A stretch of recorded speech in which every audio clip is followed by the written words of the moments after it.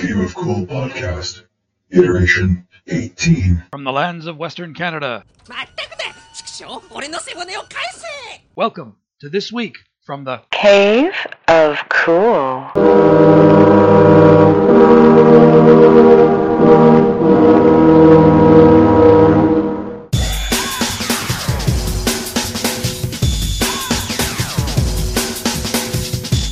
From the lands of Western Canada, the Wakanda of the North, welcome to This Week from the Cave of Cool. I am Kelvin Heighton. And I'm MD Jackson.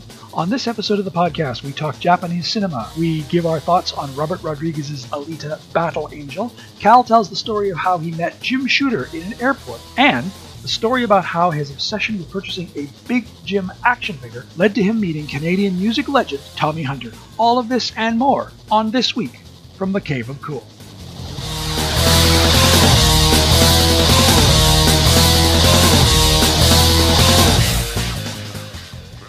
Twilight of the Fireflies. You ever seen that Japanese animated movie? Twilight of the Fireflies. Yeah. Don't. Okay. Don't. I don't know if It's I've seen hungry. it or not. It's basically hungry children dying in horrible ways. Okay. You know, but then again, I like Battle Royale, which basically is Hunger Games, made by the Japanese. Have you heard Battle Royale? I have not heard Battle Royale. Okay, Battle Royale is basically they bring the Japanese. They bring this class of Japanese students, right? They bring them on a bus, Yeah. and they bring them to this guy and their teacher tells them, guess what? You've been chosen. And we're going to film you guys fighting to the death until there's one left. Okay. So that will show all the other youth that if they get a little mouthy, that we'll put them through the same horrific experience. So we're not going to give you guns or knives. Some of you will get guns. Maybe one of you will get a knife. But the rest of you get an umbrella. You'll get a pot, like a pan. You'll get a fork. Maybe you'll get a box of Ritz crackers. But that's what you got to kill with, right? And basically, we're going to keep this up until there's one left, right? And that person gets to live, but the rest of you we're going to make an example of. And it's a Japanese movie, but it's so good, right? And it's basically Hunger Games, And you'll be surprised who wins the Battle Royal. But it's like funny. One guy gets a samurai sword, and the other guy gets like a frying pan. And he's looking at the guy with the samurai sword going, what the fuck? You know? And some of them actually team up, but then they realize, holy shit, I turned my back on this guy, and he beat me with this frying pan. Right? Because as in another movie franchise, there can only be one. There can only be one. And eventually, and you know, you're halfway through the movie and you realize, man, they're really going for it. They're really going to leave one kid alive. So who's it going to be, right? And you hope for one or two kids, but the one who actually does survive, but it is fascinating. It is good, right? It's very thrilling, and it grabs your heart and you can't let go. But the fact that it's never been kind of replicated, even Hunger Games was a tamed-down version. The Japanese are very twisted with their movies. They have some very messed up films. Yes. Yeah. I've heard of some, there's some Japanese cult films. What's that one with the big guy with the diaper on, the huge one? Oh my God. I wish I could remember. But it's very weird. He's fighting these big monsters. The one with the Titans is very good too. I can't remember what the name of it is. But again, they make some very twisted movies. Yeah. But again, they're almost in like their culture is so repressed that they need something like that as kind of a release. Like The Purge, right? Yeah. Like The Purge or other horror movies that like the Saw movies or the Final Destination movies. I like those. Yeah. Because they're kind of really well done and they're creative and they're interesting. They're Rube Goldberg kind of designs of the deaths fascinate me. Yeah. And I never know that somebody's going to get it, right? And I like that. So that's actually interesting. But boy, when they get really twisted like that, I find myself walking away. Yeah. I'm not strong enough for that. Well, I was just thinking about there's a film called Tetsuo the Iron Man. Oh, I was just about to say that one. Yeah, which is very twisted. Yeah. It's black and white, and it's almost like what's that one? Not Edward Scissorhands, but that. Come on, David Lynch. Eraserhead. Eraserhead. Yeah. It's like the Japanese version of Eraserhead. Yeah. With the chicken baby and stuff, and you don't know what the hell's going on. Yeah. But you'll watch it. I watched it in film studies. And I thought, Yeah. Actually, this friend of mine, Perry Constantine, who has a podcast about Japanese movies, maybe we should I should get some. I should talk to him and get some of his thoughts about some of their worst. About some of their weirdest cult films. I'm a fan of Japanese films. I mean, I am too. Akira Kurosawa. I am very much so. I love the animated. I love Kurosawa. I love who does the animated ones? The Studio Ghibli ones. The Hayao Miyazaki. Miyazaki. Yeah.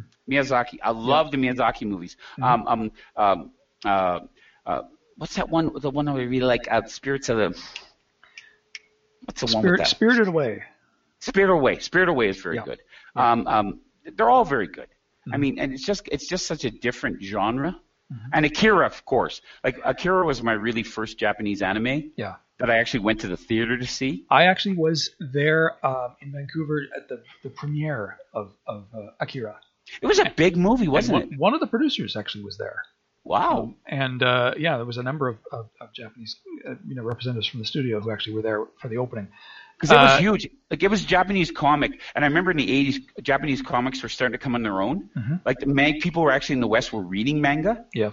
And Akira was one of the most popular ones.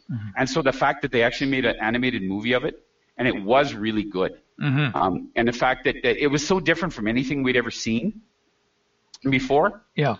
And I think that's the reason why there's been so many people have been trying to remake that in live action. I remember DiCaprio was attached for a very long time to that one, but it's just something about it they just can't do. It was a mind-blowing movie. I mean, at the time, and I mean, it would be hard to replicate. Again, you would be a live action movie, and I'm doing the air quotes again because so much of it would have to be done CGI. But then I look at it now, and I look at like how when James Cameron had the rights to Spider-Man, and again, as much as I hate James Cameron, I think the one great decision he made was, I can't make this movie. I've got Leonardo DiCaprio wants to play Peter Parker. I've got what's her name, Nikki Cox, who was on Married with Children, and she's gorgeous. Oh my God, and she was going to be Mary Jane, and the Green Goblin, and I've seen the poster he had made. I forget who drew it. But it's one of the famous comic guys at the time, and it was DiCaprio with half the face, with the spider mask and stuff. And it was brilliant. Like, we all wanted it at the time, but he actually stepped back and said, "We don't have the technology to make a man look like he can swing from these webs, like a human body moving in space like that. We can't do it." So he backed away. So he backed away, and Sam Raimi, of course, made it perfect. Because we believed the whole time that Spider-Man was Spider-Man. So, who knows with technology? Like, they made Battle Angel Alita. Now, and I love that movie. Let's the live action movie. Let's stop and talk about Battle Angel Alita, because I've seen it in the theaters, and you've seen Alita. Yes. Okay. Now this is James Cameron producing. Yes. Robert Rodriguez directed it, right? Yes, and Robert Rodriguez, I mean, he gets a free pass for life, like Jake Gyllenhaal, because he was in Donnie Darko, but because he made Desperado, which was his kind of student film. It was El Mariachi, he called it. Yes. And it was his student film, and it got so much press. It was brilliant. But he made it like on a shoestring. And then they made Desperado with Antonio Banderas, and he's so good in it. And then they made Once Upon a Time in Mexico. Now, I've seen Once Upon a Time. I haven't seen the first two, but I have seen Once Upon a Time. Oh my God, you haven't seen Desperado? I have not seen Desperado. No. Oh my God, it's so good. But I love Once Upon a Time in Mexico. Oh, if you love that, like at the beginning of Desperado, he played the mariachi band, and they're singing a song, and he kicks the guy's ass while he's singing on the bar, who's threatening his girlfriend. The guy's threatening his girlfriend with a knife, and he's singing the song, playing the guitar. And Banderas, and he jumps up on the bar and right, like a mariachi singer. And the guy turns around and wham with the guitar, right, sends him flying, and then goes back to playing. Okay, right? well, I've got to go see that. But oh God, and what's her name is in it too? Salma Hayek. Salma Hayek, yeah. Now I loved Once Upon a Time in Mexico, and so Robert Rodriguez. I like him as a filmmaker. So I went and saw Alita: Battle Angel. Yep. And I Now, I'm not familiar with the source Okay. material, the comic books or Yeah. the anime, but there was very much of all of that feel into it. And I have to say, I went in with lower expectations than I think most people did, but I Okay. didn't find it engaging. Good. Okay. See, I did though, Mhm. because I saw the original. Like, it's only an hour movie, Yeah, the original animated, yeah, and I thought the brilliant thing they did, the most brilliant thing they did, is that they gave her those anime eyes, yes, right? Even though it was a CGI character, Mhm. and all the kung fu and all the movements are her. Mhm. Like, she was a motion capture. yes, Sorry. And they knew they could do the movie when they found that actress. Mhm. It's like the guy looked for 6 months to find the actress who could capture it. And the fact that because if they would have given her human eyes, we wouldn't have bought into it. But the fact that they gave her those anime eyes, yeah, we bought into it. Because right now, it took 10 years to perfect human hair where we could be fooled. There's something about a human face where human brains will tell if it's CGI or not. yes, We just have a gift for that. I heard once that it was 10,000 points on a human face that someone in a second looks at, and they recognize or they don't. yeah. But And if you distort it enough, Yeah, yeah. the illusion is complete. Like with Andy, illusion when complete. Andy Serkis does Gollum or right. or And the King problem Kong with that movie is it should have been twice as long as it was, because they kind of rushed the ending. yeah. Really rushed the ending. And that was one of my criticisms. Yeah, and, yeah. and also the rather insipid teenage romance between her and the Yeah, they didn't need that. the kid. But boy, when she's in action and she's fighting, Yeah. and she gets her old body, and she almost remembers who she is, and she goes and she tells those guys, you made a mistake because you underestimated who I really am. yeah, And the fact that it's 300 years and she's the one that's going to change the whole system with that sword that can cut through anything. yeah, I mean, I just really bought it, and I loved it. And I think that's what we need with like an Akira. We need to have that kind of realism. Yeah. Because I have the action figure. Like I remember I'm losing my mind. I hid the bike. I hid the bike in the baby diaper department at Toys R Us. so that you could go back and get it when you had. Yes, because I only had enough money, and I had to decide: do I get Akira or do I get Akira's bike? And McFarlane, the guy McFarlane who did, of course, Spawn. Todd McFarlane. And he was Todd McFarlane. He was a great comic book artist. Yeah. But once he got out of Marvel, he went into the action figure business, Yes. and he made hyper realistic action figures at a time when they were not. Yeah. Like if you look at a He-Man figure, that is no way a representation of a male's physicality, right? It's just not. No. We don't have stubby little legs. We don't have bodies like that, right? It's Well, ridiculous. not all of us, but yeah. Right? Well, no, you and me, yeah. Okay. Yeah. We're cursed. No one does. No.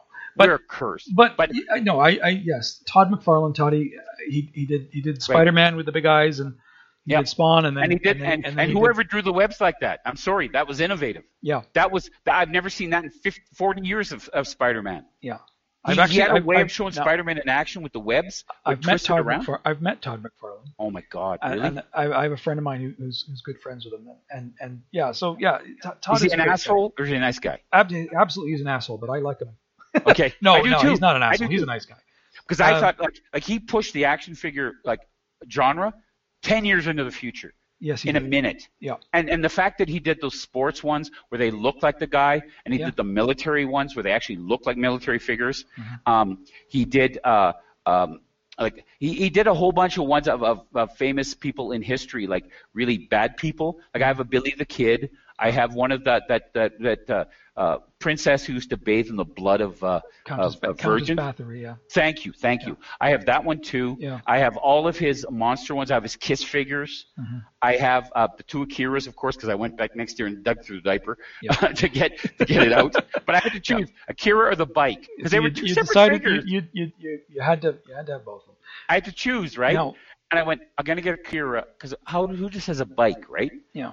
And I remember I sat in that Toys R Us for about half hour. Now, did you go back to the Toys R Us later and find it in the diapers? I did. Where I hid it. So it worked. Yeah, you did. Yes, the next day. I wasn't going to leave it in the toy section. I wasn't going to hide it near the toys. I went to the baby section. Yeah. And where they had like diapers for babies, right? That had like suspenders in a way, right? Like where nobody would buy that, right? Yeah. It was such a niche product. Mm-hmm. and I hit it right in the back. And you went back the next day, it was still there. It was still there. And that's really, and that was like brilliant. Yeah. And I remember I went to my it's funny, my dad after work, he'd go to the Legion, right? Yeah. And he'd have a couple of beers and then he'd go home, right? He'd walk home. And I remember that day I was in Red Deer College and I had a class and I left my class after a half hour because I knew my dad would be there. Mm-hmm. And I met him there and I had some fries, right? And I'm talking with him. I go, Dad, you got $10? He goes, $10, what for? Right? And they always ask me that, right? Because they go, you gonna buy drugs or booze, right? Because I go, no, action figures, right? And I got the $10, and while we were still there, I walked over to across the road to the Bauer Mall, to Toys R Us, and I got my bike. Because that was fine. My mom made the first mistake, right? Like, she goes, you like those things, eh? Like those comic books? Mm-hmm. And back in the 80s, 83, she gave me $20. And at $20 in 1983, you could get everything. Yes. I got Muppets Take Manhattan. It was a 3-issue miniseries. I don't think I ever read it, but I bought it. Right? It was in my pool file. Yeah. But I got $40 a month to buy comic books when they were 60 cents each. Mm-hmm. And it was insane. And I remember years later when I had 12,000 comic books, right? And I asked my mom, why did you ever give me money for that, right? And encouraged me to go and spend it on that. Because Mom said, I wanted to see if you bought drugs or booze. Yeah. Who knew that you would be a maniac and buy comic books and action figures? Why can't you just be like every other kid, right? Why can't you have a needle in your arm? God damn it, right? Because it just made it worse, right? So it was like that was my whole life, right? Yeah. And now of course comic books. Everyone loves comic books. Movies, biggest movies. Alita being one of them. Battle Angel. And I'm so glad it did well, but again, it needs almost like a 3-movie thing. Now, I did see it in 3D, and I liked the robots, and I liked the fight scenes are great, eh? Fight scenes are great. The murder ball sequences are really cool. Yeah, that's what I want. I like the girl who played Alita. You know the very appealing. The robot. I mean, she looked like an action figure, with the little that's right. Even the little wooden body or whatever at first she had, and then she has the metal one. I like she got cut up. Oh yeah, that was devastating. That scene where she just gets completely destroyed. But then I like for 5 seconds I was like like in pain. Yeah. But then I realized, she got a better body at home. That's so right. Good thing she stepped in front of that bus, right? Yeah. Right. I'll never give you this body, Alita. Right. Now, and the movie kind of ends halfway through. I mean, so it sets it up for a sequel without spoiling anything. And why is that guy in the heavens? Like, why is he there? And that's funny because I thought he looked like James Cameron. Christoph Waltz. Oh, really? The guy up in the city. The wouldn't bad that guy. be ironic, eh? He looked like James Cameron. I thought, what the hell? Because he's got the weird little glasses, and I thought, is that James Cameron? And then, of course, he takes off the glasses, and you see who it is, and you know there's going to be a sequel. Yeah, but again, in the movie, it's and again, the movie's only an hour, the animation. Mm-hmm. But they seem to fill all that in. Yeah. But they needed to, of course, fill the romance and and her ennui about being who she is. But when I realized, when I saw the little film, where I realized the actress with the motion capture was doing all the kicks and all the punches and all the swings. Mm-hmm. I mean, she's amazing. So I just totally bought into the whole thing. And again, roller derby with killing. You got me at hello. Yeah, yeah. Now, and it seemed to work. It worked better than that other one, Ghost in the Shell. Again, because you brought in an actress. Mm-hmm. You brought in. I have none against Scarlett Johansson. Right? I think she got a magnificent pair of breasts, and I have loved her ever since Horse Whisperer. Okay. And she was also in what's that one? Eight-Legged Freaks. Great movie. Okay. Great movie. Eight-Legged Freaks. She was still a teenager in that one. Okay. And she's beautiful and charming. Uh-huh. And then she kind of went Hollywood. Yeah. And that movie seemed like it was so almost too CGI, too And again, I didn't like it that much either. Even though I love I love the video Ghost in the Shell. That's another one like Akira that burst through all of the there's so much of it out there, manga, that you wouldn't even know about. Yeah. But Ghost in the Shell reached me, and Akira reached me, and Ghost in the Shell, I mean, it did a really good job of bringing the manga to life. Mm-hmm. It was like you it brought it up there, and Alita Battle Angel as well. I'm not as familiar with it, but you can see the manga influences it. Yeah, because the Japanese have a real cynical view of the future, don't they? Mm-hmm. Oh, they do. And the manga has a very cynical view of the future. It's all hell for the people involved in it, and they're all like living on the streets, and they all got to either be street smart or they're dead. Yeah. Right. Because if you don't have special power, you're hooped. Because Tokyo, I mean, Japan. I mean, especially there are rural places in Japan which are almost medieval, but in Tokyo, I mean, Tokyo is basically 20 years ahead of the rest of the world. Oh my God! And so is places like Osaka and like every place. Yeah. Like the major cities, like when they got the bullet train, right? Like I've been on that bullet train, and I like fell asleep, and it was like I felt like I slept 10 minutes between Osaka and Tokyo, right? Yeah. But it was actually like an hour or 2 hours. But I didn't feel like it. Yeah. Because everything there just seems like it's on time. Mm-hmm. It's there for you. Mm-hmm. You don't have to really if you're looking for something, it's there. Yeah. In a way. And I mean, what was it? William Gibson says that the future, the future is here. It's just not evenly distributed yet. But the majority of the future seems to be concentrated in Tokyo. It's funny. There's a comic book like Valiant Comics called Ray, right? Mm. And Valiant Comics was done by Jim Shooter. Was it Jim But Shooter? He was in charge of Marvel Comics. He used to be in charge of Marvel, and then he got Marvel Comics in the 80s, and he put out Secret Wars.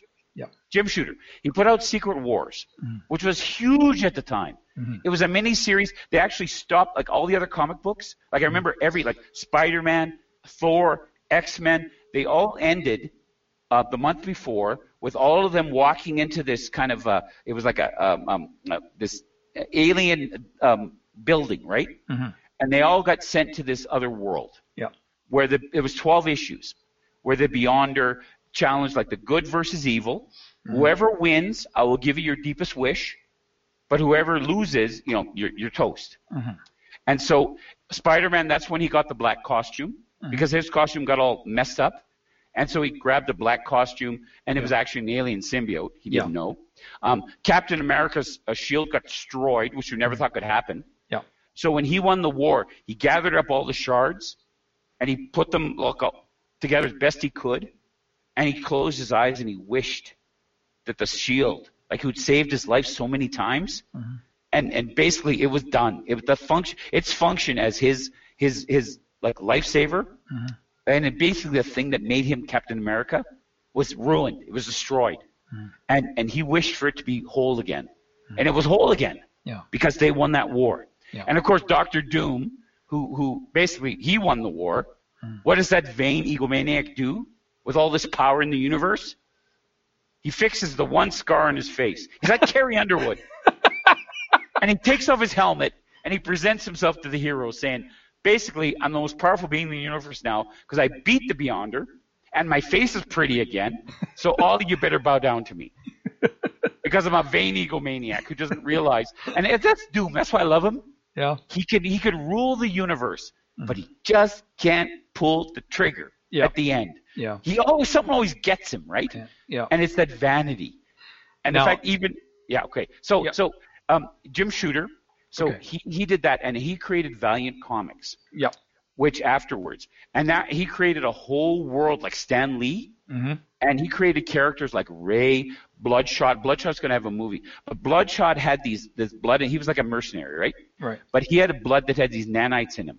So if he ever got wounded, the nanites would repair his damage. Right. So there's a very famous scene in the comics. He's half blown away, right? His torso is half gone. He walks into a grocery store. And he's ripping the roast, the seals off the roasts and the steaks, and he's putting them in his body, right? And the nanites are repairing his body with this meat, right? The blood of heroes, right? Right. So that's how he kind of survives, right? And it's a great scene because he just you imagine this guy in a grocery in Sobeys, right? Yeah. Or in my IGA, taking a rump roast, right? And bleeding all over this grocery store, sticking it in his body, and it repairs him, right? Yeah. And so, but the blood of heroes gets passed on, and in the very far future, when Japan actually rises from the earth, and actually is a satellite of the earth, it's actually it's almost like a spaceship in space, and it's run by a computer called Mother, and Ray is the hero that protects them. But in him, and because he has this red spot on his chest, you know this, he has the blood of heroes. So he can't be killed. Right. So Bloodshot's blood has been passed on. And actually, Bloodshot's going to be a movie that's coming out. Yeah. So they finally finding Valiant Comics. But I love Valiant because you didn't need to know anything about their world.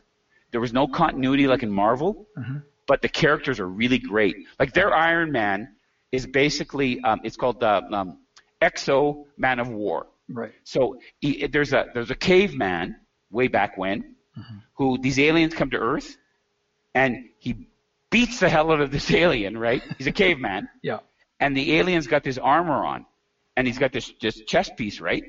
And the caveman grabs this chest piece and suddenly he's got the armor on, right? Right. So he's like an Iron Man of the caveman, right? And so basically, and it's brilliant because he becomes like the Exo Man of War. Right. And they've got a lot of other characters like that, like Ray and stuff. And Jim Shooter, I was in Calgary Airport waiting to go to Iqaluit, Nunavut, right, to teach. And I'm sitting waiting for my plane, and I see this guy, and I go, boy, he's pretty tall. He's like 7 feet. Yeah. And his face, man, he's pop marks. He's like Tommy Hunter, right? Right. Yeah. Like he's like damaged, right? Like he had some really bad teenage cystic acne, right? Yeah. And I go, that can only be one person. That's Jim Shooter. That's right? Jim Shooter. Because I've seen him, right? Yeah. Yeah. And this was in the almost 1990. Yeah. And I walked up and I go, are you Jim Shooter? And he goes, no. And I went, bullshit. Secret Wars, come on, buddy, right? And he goes, yeah, okay, right? And I remember I sat with him for 2 hours waiting for our planes. He was going to New York City. I was going to fucking the end of the world. None of it. Right? I was going to an ice floe where there are no trees and it's dark a month of the year. and we sat and just talked comics. That's and fantastic. I remember I talked Valiant and he goes, no way you know that. I go, bullshit, right? Ask me something.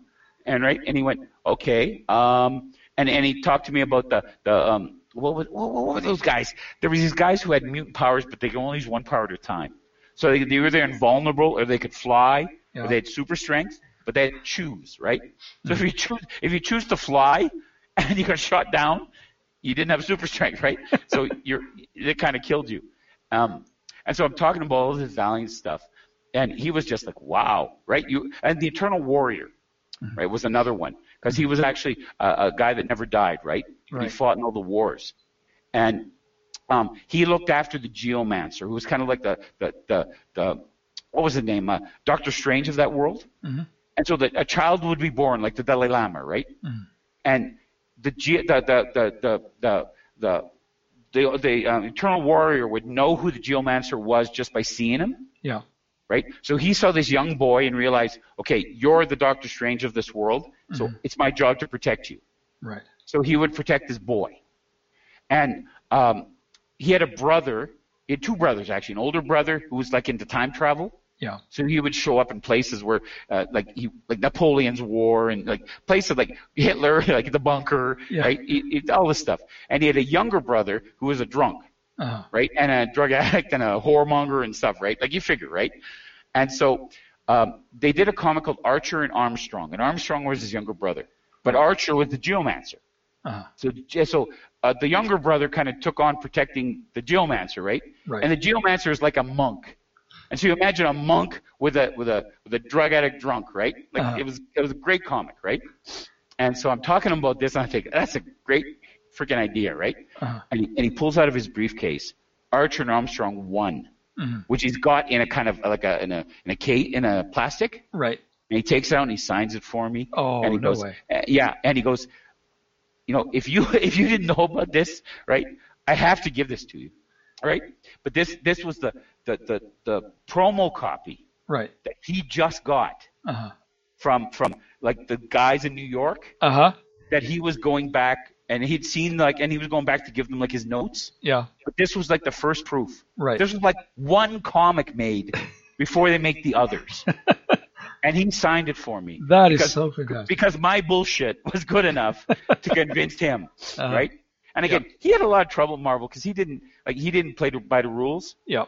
And he got kicked out, and he went to make the New Universe, and that didn't work out. And then he made Valiant, and that was okay. But then in Malibu, like, he tried so hard to catch.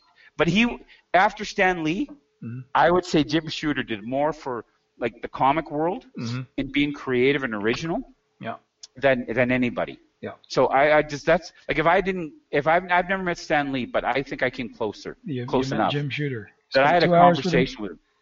In an airport. In an airport. Yeah. Because I recognized some 7-foot tall geek with pockmarked face. Yeah. Right. He could have been Tommy Hunter. Yeah. Right. Who I've also met. goddammit. You met Tommy Hunter. Yes. When I was 7 years old. Yeah. December 23rd.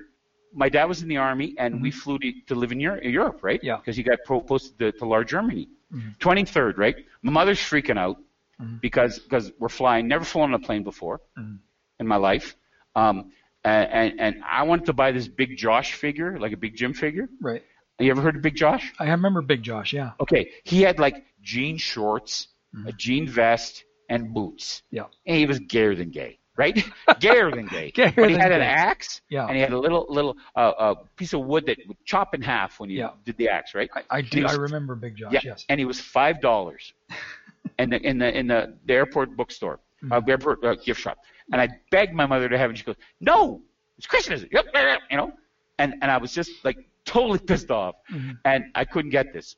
So we're going out to the plane, and we're walking out there, bad snowstorm, right? Can barely see the plane. I don't even know how we're taking off. And this guy in front of me, military guy, his hat blows off, right? And I run chasing after it. Yeah. So into the fog, right? Everyone's screaming at me. Yeah. Because I'm running onto this tarmac. Planes going, and everybody's freaking out. My mom's freaking out, right? Leave the hat, right? But I capture the hat. Yeah. And I give it to him, and he gives me $5. So I turn around and I run back for the right back to the terminal, right? Everybody's screaming at me again, right? So I run past security. They barely try to grab me. It's almost like a slow motion, where like the two security guys trying to grab you, but they miss me, right? As I skid by, right? 7-year-old, come on, I'm liquid, right? And I go by, I grab this toy, I throw the $5 at the guy, and I run by. Still, they're trying to catch me through security because I think somehow, right? What did I pick up? A gun, right? As I go through. You got a big Jim figure with the chop. Yeah, with an axe. Exactly. Yeah. Big Josh, come on, he's gay. Come on. Josh. Yeah. I know it's not hip in the 70s, but come on, be woke. And I run past them, and I run to the plane. I'm the last one on the plane. Like almost the stairs are going away, right? Yeah. Like that's why I remember it. I'm like Dora the Explorer jumping from the stairs to the open door, right? and everybody's giving me shit, right? And I didn't care. I didn't give a shit because I got what I wanted, right? Right. And so we're on the plane, and my mom goes, "Do you want to meet Tommy Hunter?" No. Because I remember in Canada, like you remember this too. Oh, yes. After hockey night in Canada on Saturday nights. Yeah. No, you want to talk about one of the worst villains in Canada. Oh, my God. It was Tommy Hunter. Tommy Hunter is the worst show ever. Because they show it after Hockey Night in Canada and before Star Trek. Yep. So you had to stay up as a kid till like 11 o'clock or 11:15, depending on how long the game went. Yeah. And I remember Dad used to kick us out when the hockey game was on. Yeah. Even in the coldest snow. So there'd be me and my sister in our snowsuits sitting on the front step because I understand that's when Mom and Dad got, Yeah. It was Saturday night after the game, you know what I mean? Yeah. So we got kicked out of the house for that. So we got let back in at like 9 o'clock on a Saturday night. It could be 40 below. And then what's on TV? Tommy freaking Hunter. It was like you went to bowling in the afternoon. Yeah. You came home, you watched wrestling. You watched cartoons like Roadrunner. Yeah. Yeah. And then pizza, because pizza was Saturday night. Yeah. And then the hockey game would be on. Now, was this pizza you ordered from the store, or is this Chef Boyardee pizza you make in the kitchen? This was Triffin's pizza. This was Shiloh. It was outside the base. Oh, okay. Anything outside the base was like, ooh, right? Yeah. It was special. And outside the base, they had this Triffin's pizza. And I've never tasted anything like it before or since.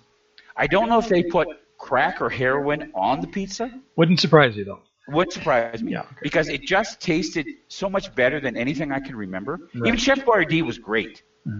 They had a sauce that was, right? Yeah.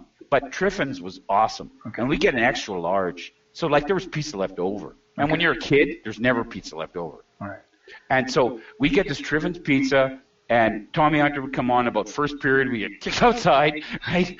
And about, like, Dad, good. You know, later I'm thinking, Dad, hell, 2 periods, wow, right? You're a lover. You know, I never heard you talk about it, but a lover doesn't have to say he's a lover. Like a gangster doesn't have to say he's a gangster, right? You just know, right? And so, like, we get let in, and we Tommy Hunter and Don Messner and his fiddle, and it was Don Messner, yeah, okay. And I'd have to sit there for an hour before Star Trek came on. So I'm on this plane, and we got forced to meet Tommy Hunter. And I'm sitting in a seat with him, and he wouldn't let me go. He just kept talking to me. And you know how some adults get tired with children? Yeah. Apparently he found me fascinating. And he was the last person on the planet I wanted to find me interesting. Yeah. Why couldn't it be William Shatner? Why couldn't it be Eric Estrada on Chips? Yeah. Right? No, it's Tommy Hunter. So now Tommy Hunter. So it turns out that Tommy Hunter is actually one of your biggest fans. Mine, yes. Yours. And I hate him. I hate him. And I couldn't tell him that. Mm-hmm. We love your show. We always watch your show. Yeah. You're a talented musician. Right? Yeah. Well, and then when I got back to my seat, I was like, oh, my God, I feel so dirty. And I was 7. I never felt like that. Yeah. Right? I felt so dirty. I slept with a girl I didn't like. Right? You know? Yeah. Because she was drunk. Right? I took advantage. I took advantage of Tommy Hunter. Well, now he was going over there to play for the troops, right? Okay. But why? So this is Canadian cultural hero Tommy Hunter. I know. And yet you didn't want to talk to him. You had your Big Josh figure. You'd just done the biggest adventure of your Leave me alone. life. And give me my continental breakfast. I'm fine. And then you're forced to listen. To I had a window seat. My God, I had a window seat. I saw the sunrise come up as we're flying to Europe, right? Yeah. And I'm watching this, and my mom goes, "Come meet Tommy Hunter." No, right? Right? No. Oh man. The only way that could have been better is if Stompin' Tom were with him. Oh my God, I love Stompin' Tom. I would have hugged him. I would have ran for that. Yeah. I would have said, Stompin' Tom, you could fly this plane.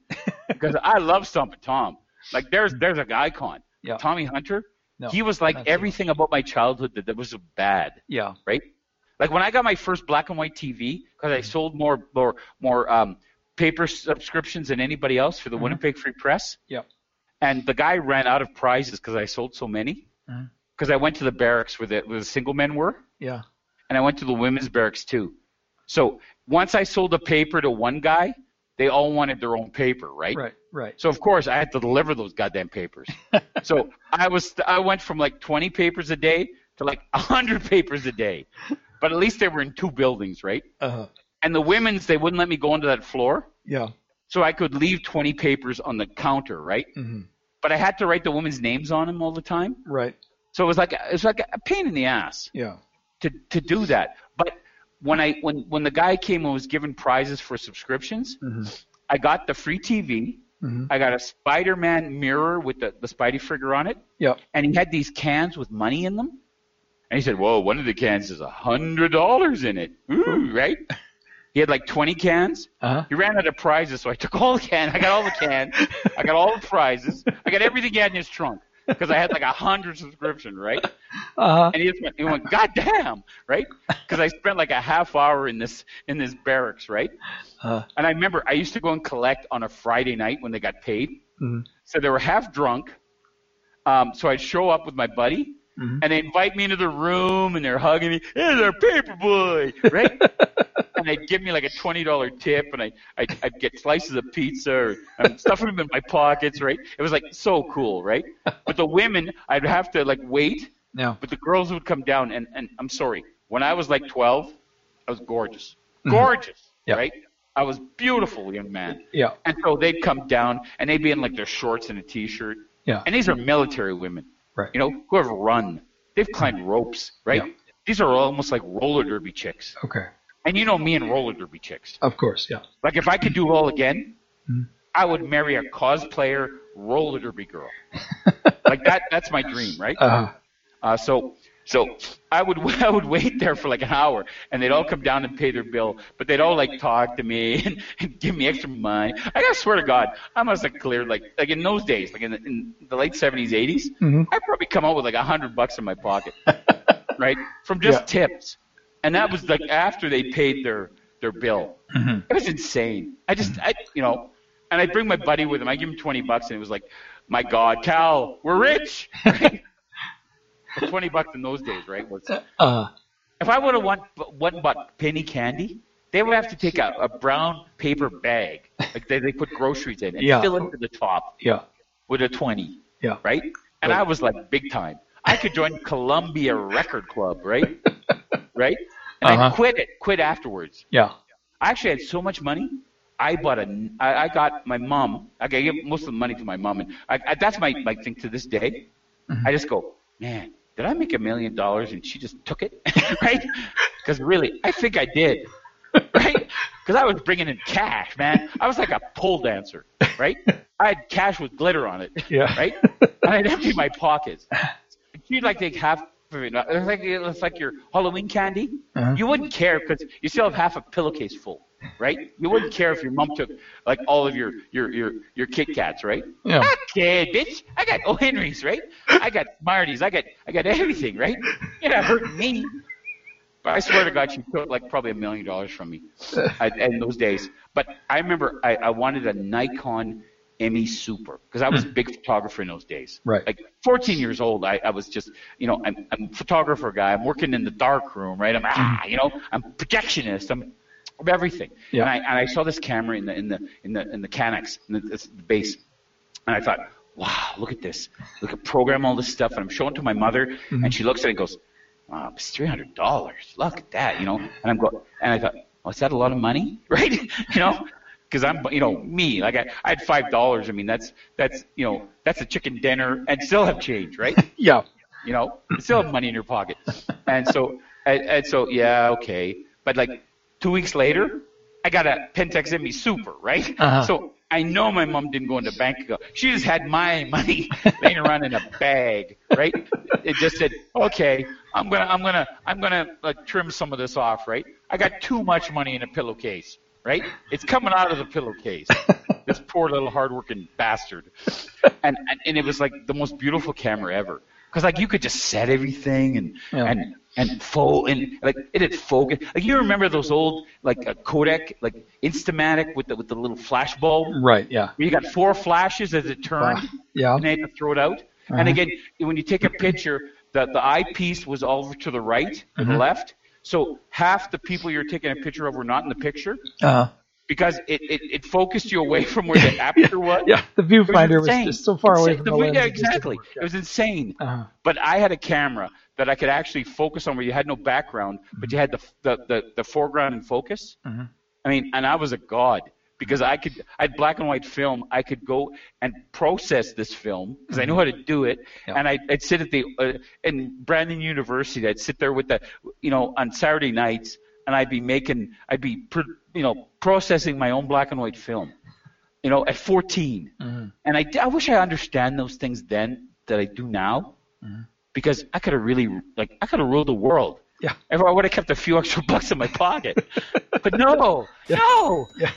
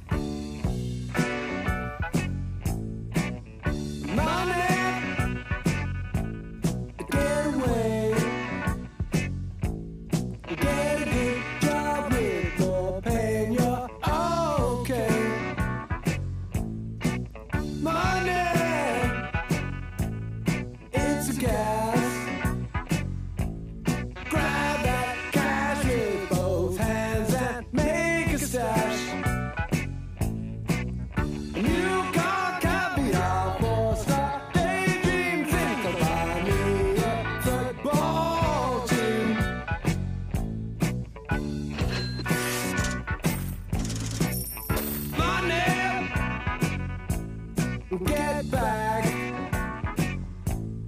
I'm alright, Jack. Keep your hands off of my stack. Money, it's a hit. Don't get me back to good bullshit. I'm in a high fidelity first class traveling section. I think I need a lift jet.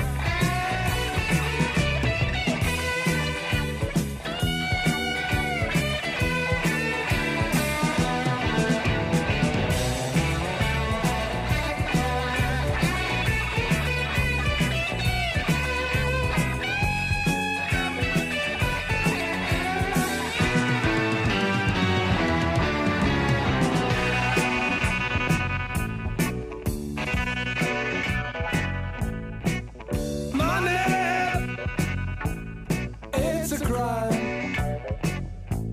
Share it fairly, but don't take a slice of my pie.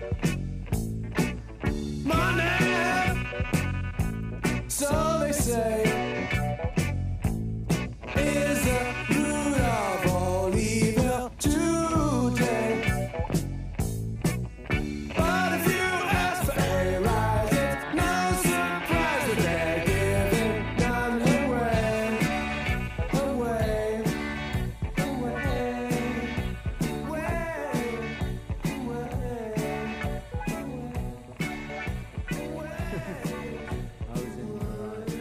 Yes, absolutely right. I certainly was in the right.